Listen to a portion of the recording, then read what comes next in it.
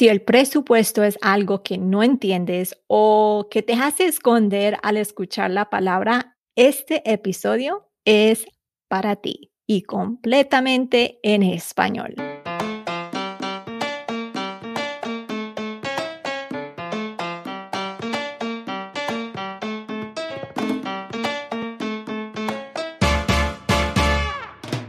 Yes, you are here. Bienvenida to the Her Dinero Matters podcast, a mixed language podcast hosted by me, Jen Hemphill, to help you become the reina of your money and love your dinero more.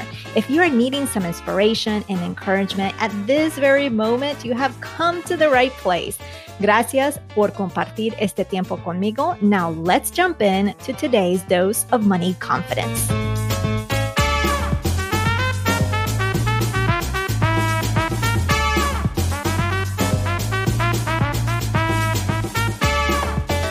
Hola, hola, estoy bien agradecida de tenerte aquí conmigo. Bienvenida a otro episodio que está completamente en español. Soy Jen Hemphill y hoy solamente vamos a hablar tú y yo. La idea de este episodio es de aclarar lo que es un presupuesto con otro punto de vista. A veces algunas cosas nos incomodan o nos angustian, como el presupuesto. Pero después de un ejemplo o otra explicación es cuando te das cuenta que el presupuesto no es tan miedoso y no te sube la tensión como lo hacía antes. Hoy te voy a hablar del presupuesto de otra manera y espero que te dé otro punto de vista, y también vamos a hablar de nuestra cultura y cómo ese puede haber afectado nuestra percepción del presupuesto. Ok, entonces vamos a empezar ahora. ¿Qué es un presupuesto? Bueno, tenemos que hablar de lo que hace un presupuesto. El presupuesto es como un plan o un mapa de donde quieres asignar todos tus ingresos. Este mapa, o en nuestros tiempos, un GPS, nos guía de nuestra casa a nuestra destinación, ¿cierto? En el sentido del presupuesto, es nuestro mapa, es nuestro plan que nos guía de ver claramente nuestras finanzas y cómo es posible lograr nuestras metas, pagar los gastos, las cuentas, ahorrar, todo eso. Ya que hablamos de lo que hace un presupuesto, tenemos que hablar de lo que no hace un presupuesto. El presupuesto no nos realiza el plan para nosotros. O sea, pensemos en el GPS. El GPS solo no nos puede llevar a nuestra destinación. Nosotros mismos tenemos que entrar al carro, escoger la ruta que nos guste y la cual nos da confianza en llegar bien, y al fin nos toca manejar el carro, aunque quizás tienes un carro que se maneja solo y más o menos vamos a llegar allá en nuestro tiempo, pero no estamos ahí, ¿no? Y cuando nos toca manejar el carro es según las instrucciones para llegar a la destinación, como se había planeado. Si nos desviamos del plan inicial, no es que nunca vamos a llegar a nuestra destinación, sino que quizás nos vamos a demorar más o encontraremos algunos obstáculos que nos atrapan y toca mirar cómo salir. Creo que entiendes a dónde voy con esto, ¿no? Es igual con nuestro dinero. Nosotros mismos escogemos cómo vamos a asignar el dinero en una manera que nos hace sentir bien, aunque a veces eso nos causa algún estrés, pero también nos toca cumplir con ese plan, ¿no? Vamos a asignar el dinero de una manera, pero nos toca cumplir con ese plan. Si no cumplimos con el plan o nos desviamos del plan inicial, no es que nunca vamos a lograr nuestras metas, pero quizás nos vamos a demorar más o nos vamos a encontrar en unas situaciones difíciles que nos toca enfrentar y solucionar. Es igual que estar manejando un carro con un GPS. Y claro que tener un presupuesto, si te estoy hablando de presupuesto, si es un podcast que hablamos de dinero, te voy a dar ventajas de tener un presupuesto. Y voy a hablar de 4. Hay más ventajas, pero solamente voy a hablar de 4 ventajas. La ventaja número 1 es que el presupuesto nos ayuda a que no gastemos más de nuestros ingresos o de lo que asignamos para gastar en ciertas áreas de nuestras finanzas. Entonces nos ayude a seguir en el plan. Y la ventaja número 2 es que nos ayuda a llegar a las metas, porque cuando haces un presupuesto, podemos incluir esas metas en el presupuesto. Por ejemplo, como el fondo de emergencias, o si una meta es de terminar de pagar una tarjeta de crédito con cierto monto cada mes, tú puedes asignar esto en tu presupuesto. Piénsalo como esta cosa, en las metas, como una de las rutas a tu destinación final. Ventaja número 3 es que nos ayuda a identificar hábitos negativos. No es que me gusta decir hábitos negativos, son hábitos que no nos ayudan. Entonces nos ayuda a identificar esos hábitos que tienes cuando gastas. A veces estos gastos parecen pequeños o no lo piensas mucho porque son pequeños, o sea, o es un gasto que no duele porque quizás el dinero está ahí y ya, listo, lo haces. Pero resulta ser más de lo que piensas. Por ejemplo, cuando sumas al final del año, te das cuenta que con ese dinero hubieras podido pagar la tarjeta de crédito, el balance o lo que debes en completo. Entonces, eso es una ventaja. Y la cuarta ventaja que te quiero hablar es que te da tranquilidad, porque cuando uno tiene la claridad de qué es lo que uno tiene en el sentido del dinero y a dónde va su dinero, porque a veces me imagino que has pasado por estos tiempos que, bueno, llegan tus ingresos, te pagan, pagas lo que hay que pagar y después estás feliz porque, uy, este mes nos va a ir bien, pero al final del mes te preguntas a dónde fue el dinero. Entonces, esta ventaja es que te da la tranquilidad porque al tener un presupuesto te da la claridad de a dónde va tu dinero, exactamente qué está pasando con tu dinero y te da confianza que estás tomando una buena ruta. Acuérdate que tener un presupuesto es como tener un GPS para tus finanzas, con las instrucciones exactas en cómo llegar a tu destinación. Obviamente tú tienes el control de las instrucciones y en qué ruta vas a tomar. Y si la vida nos da un golpe, podemos volver a agregar una nueva ruta, un nuevo plan. Lo importante aquí es que siempre recordar que tú tienes el control de cómo guiar tu plan o tu presupuesto. Y quizás esto es una pregunta que te has preguntado o es una pregunta que nos preguntamos nosotros, ¿no? Si un presupuesto nos favorece y nos ayuda a poder ahorrar más, manejar los gastos y lograr las metas, ¿por qué no lo hacemos? ¿Por qué no lo hacemos? Quizás una de estas razones es que no sabemos por dónde empezar o quizás lo hemos hecho, o sea, hemos hecho un presupuesto antes y no nos funcionó, entonces dejamos de hacerlo. O quizás no hemos tenido un ejemplo y no vimos a nuestros padres usar un presupuesto. Por ejemplo, yo no vi a mis padres usar el presupuesto, pero sí los vi estresados con la situación financiera. Y aunque mi papá sí me habló acerca de las finanzas, yo nunca los observé haciendo un presupuesto, quizás pagando los recibos, ¿sí? Pero mirar a los ingresos y los gastos, o sea, yo nunca los vi hacer eso. O también otra razón que la gente no hace el presupuesto es que nosotros pensamos que el presupuesto nos va a restringir la vida, o sea, nos va a decir, no, no puedes gastar ningún dinero. Y obviamente, ¿quién quiere restringir la vida? ¿Quién quiere que alguien le diga que no? Eso no lo queremos.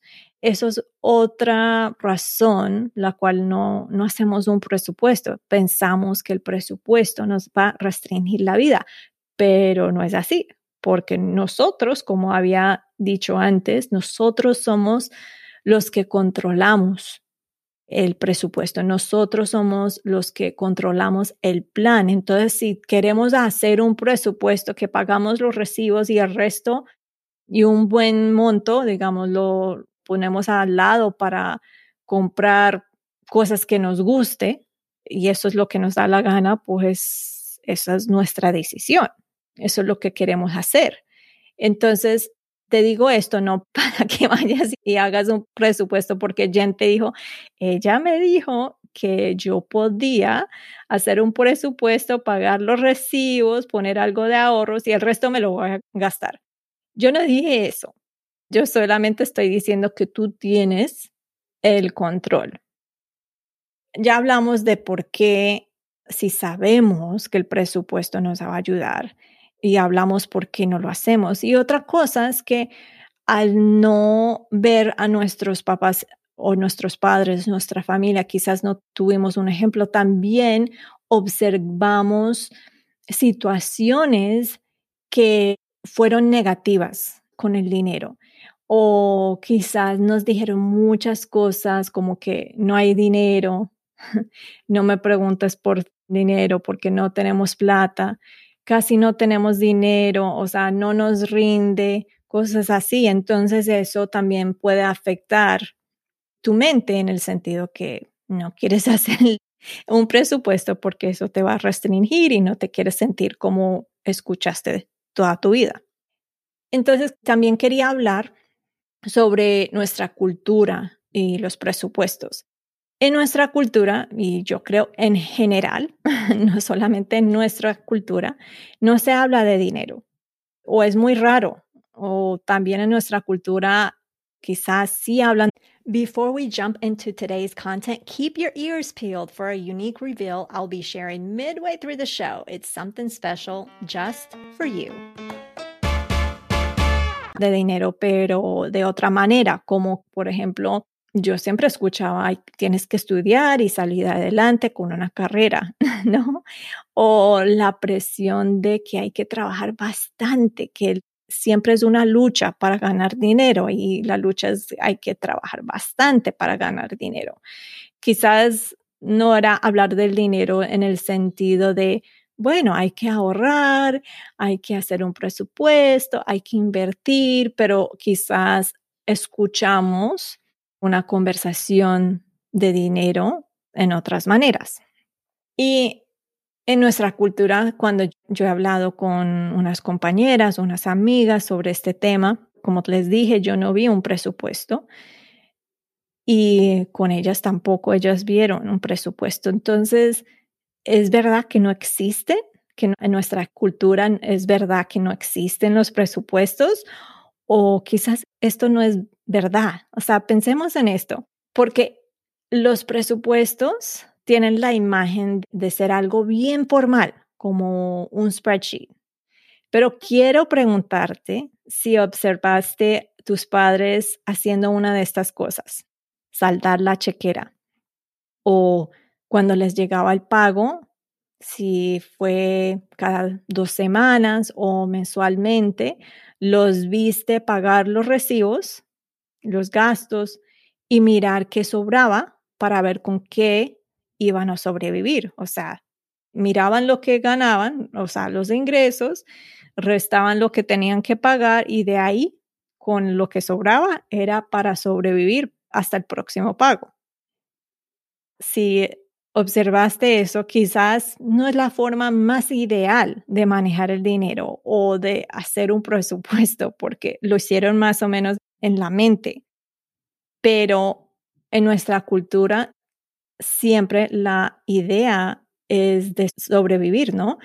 Si tenemos suficiente para comer y para tener donde vivir, eso siempre es como un logro grande y como que ya, lo logramos y ya, estamos bien, ¿no?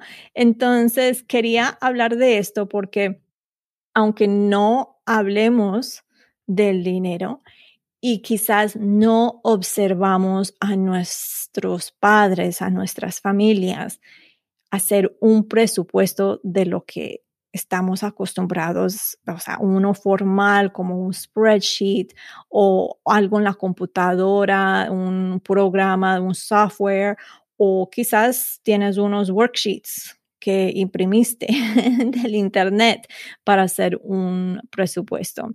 Pero quizás no era eso, pero era algo más informal, como restar de las ganancias de lo que reciben y ver que tenían lo que sobraba para sobrevivir el resto del mes o hasta el próximo pago. Entonces quería hablar de eso porque eso es importante tener en cuenta y pensar cómo esto le ha impactado o afectado a no hacer un presupuesto. Quizás era porque no tuviste un ejemplo o no lo viste, no lo observaste, pero en una manera sí hicieron más o menos un presupuesto a su manera. Y también te quería hablar de la realidad de nuestra cultura y la educación financiera. La educación financiera en general no existe y es bien raro que existe en nuestros países latinoamericanos. Me imagino que sí existe un poco, pero es muy raro. Y según un artículo que voy a poner el enlace en los show notes de World Bank del año 2014, hicieron una encuesta y de esa encuesta, 70% de las personas que respondieron, y esto era en Colombia y en México, ellos sí hicieron un plan para sus gastos, pero solo el 30% reportaron que siguieron al plan. O sea, 70% sí reportó que hicieron un plan para sus gastos. ¿Qué tipo de plan? Si era en la mente o si era escrito o quién sabe cómo era el plan. Y solamente 30% siguieron el plan. Y además, un cuarto de los respondientes sabían cuánto gastaron la semana pasada. Solamente un cuarto. En los Estados Unidos, aquí sí existe un poco más la educación financiera, pero es muy general y no lo hacen de una manera que conecta culturalmente con las personas de diferentes países, como nuestras comunidades. Esto es una de las razones que hago este podcast. Lo que sí he visto cambiar en estos últimos años, que me hace muy contenta, es que más gente latina dentro de los Estados Unidos está hablando de dinero online. Si te metes a Instagram, vas a ver cuentas de nuestra gente que está contando su trayecto en pagar, por ejemplo, una deuda o en invertir. Y eso es bien chévere ver. Sí he visto gente de otros países haciendo lo mismo, pero la cantidad es mucho menos. En este podcast sí he entrevistado unas personas y puedo poner esos links o esos enlaces en los show notes. Entrevisté una de Nicaragua que sí está educando a la gente en Nicaragua en finanzas personales. También entrevisté una de, creo que de Honduras. Voy a poner esos enlaces en los show notes. Son gente que vive allá en nuestros países latinoamericanos y que también hace lo que estoy haciendo, pero en sus países. Y esa cantidad de gente no es tanta como vemos en Estados Unidos. Es decir, no es decir que en los Estados Unidos tenemos un montón, o sea, sí hay una gran cantidad, pero no sé si es suficiente para la cantidad de gente que hay en este país. Les comento todo esto porque sí, la educación financiera casi no existe en nuestros países y en los Estados Unidos es muy poco lo que se ve enfocado en nuestra comunidad. Y obvio que hay otros obstáculos cuando se está hablando de la educación financiera para la comunidad latina, por ejemplo, como el idioma. Y por estas razones es más probable que no usemos el presupuesto, pero obvio que esto puede cambiar al escuchar este episodio y otros episodios que tengo. Pero la verdad es que quiero escuchar de ti. Si estás escuchando este episodio en español. Quizás es que necesitas algo en español o quizás solamente lo querías escuchar en español y hablas el inglés muy bien. Pero de todas maneras, yo quiero saber qué preguntas tienes para mí, qué dudas tienes sobre el tema de los presupuestos. Yo sí he hecho otros episodios que son en inglés sobre los presupuestos y que puedes buscar en mi página web. Pero también quiero que me mandes un mensaje en privado en mi Instagram. Buscas Jen Hempel, también eso lo puedes encontrar en los show notes y yo te puedo guiar más. Lo que necesito de ti es que me hagas preguntas específicas porque yo te puedo dar toda la información que te imaginas sobre los presupuestos, pero quiero darte la información que más te ayuda a ti, porque tu situación es única. Tu situación no es como los demás, tu situación es única, entonces que yo te puedo guiar de una manera que te ayuda a ti y tu situación única. Entonces, ¿en qué nos enfocamos hoy? Hoy hablamos de lo que es un presupuesto, lo que hace y lo que no hace. También conversamos sobre unas ventajas que tiene el presupuesto. Además, hablamos por qué no lo usamos. Hablamos de nuestra cultura y los presupuestos y la realidad de nuestra cultura y la educación financiera. Sí, hoy hablamos solo de presupuestos y espero que te haya cambiado tu percepción de lo que es un presupuesto. También te quiero invitar a escuchar más con una serie limitada que se llama Budgeting Truths Uncovered. Es un podcast privado y como escuchaste en el título, sí es completamente en inglés. No es decir que no lo puedo hacer en español. Si me piden y si hay suficientes personas que me piden, también lo puedo hacer en español con gusto. En esta serie limitada exploramos en más detalle el mundo del presupuesto y descubrimos las verdades de los presupuestos que casi nadie conoce. Entonces, esto va en detalle, pero en detalle de los presupuestos. Si el presupuesto es algo que te estresa, inscríbete a este podcast privado con el siguiente enlace, jenhempel.com/limited. Otra vez el enlace es jenhempel.com/limited y claro que ese enlace va a estar en los show notes. La próxima semana vamos a conocer una mujer muy especial que se llama Andrea Rotondo. Ella me ayuda a mantener bien los registros de mi negocio, pero lo importante es que vas a conocer su linda historia que empieza en Ecuador.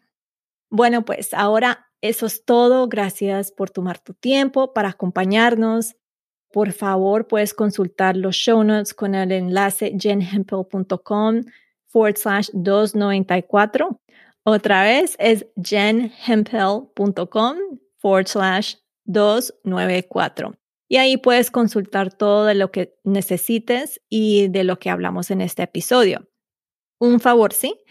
Puedes compartir este episodio con alguien de tu familia, una amiga, un amigo, alguien en el trabajo que necesita esta información en español. De verdad, te lo agradezco con todo mi corazón.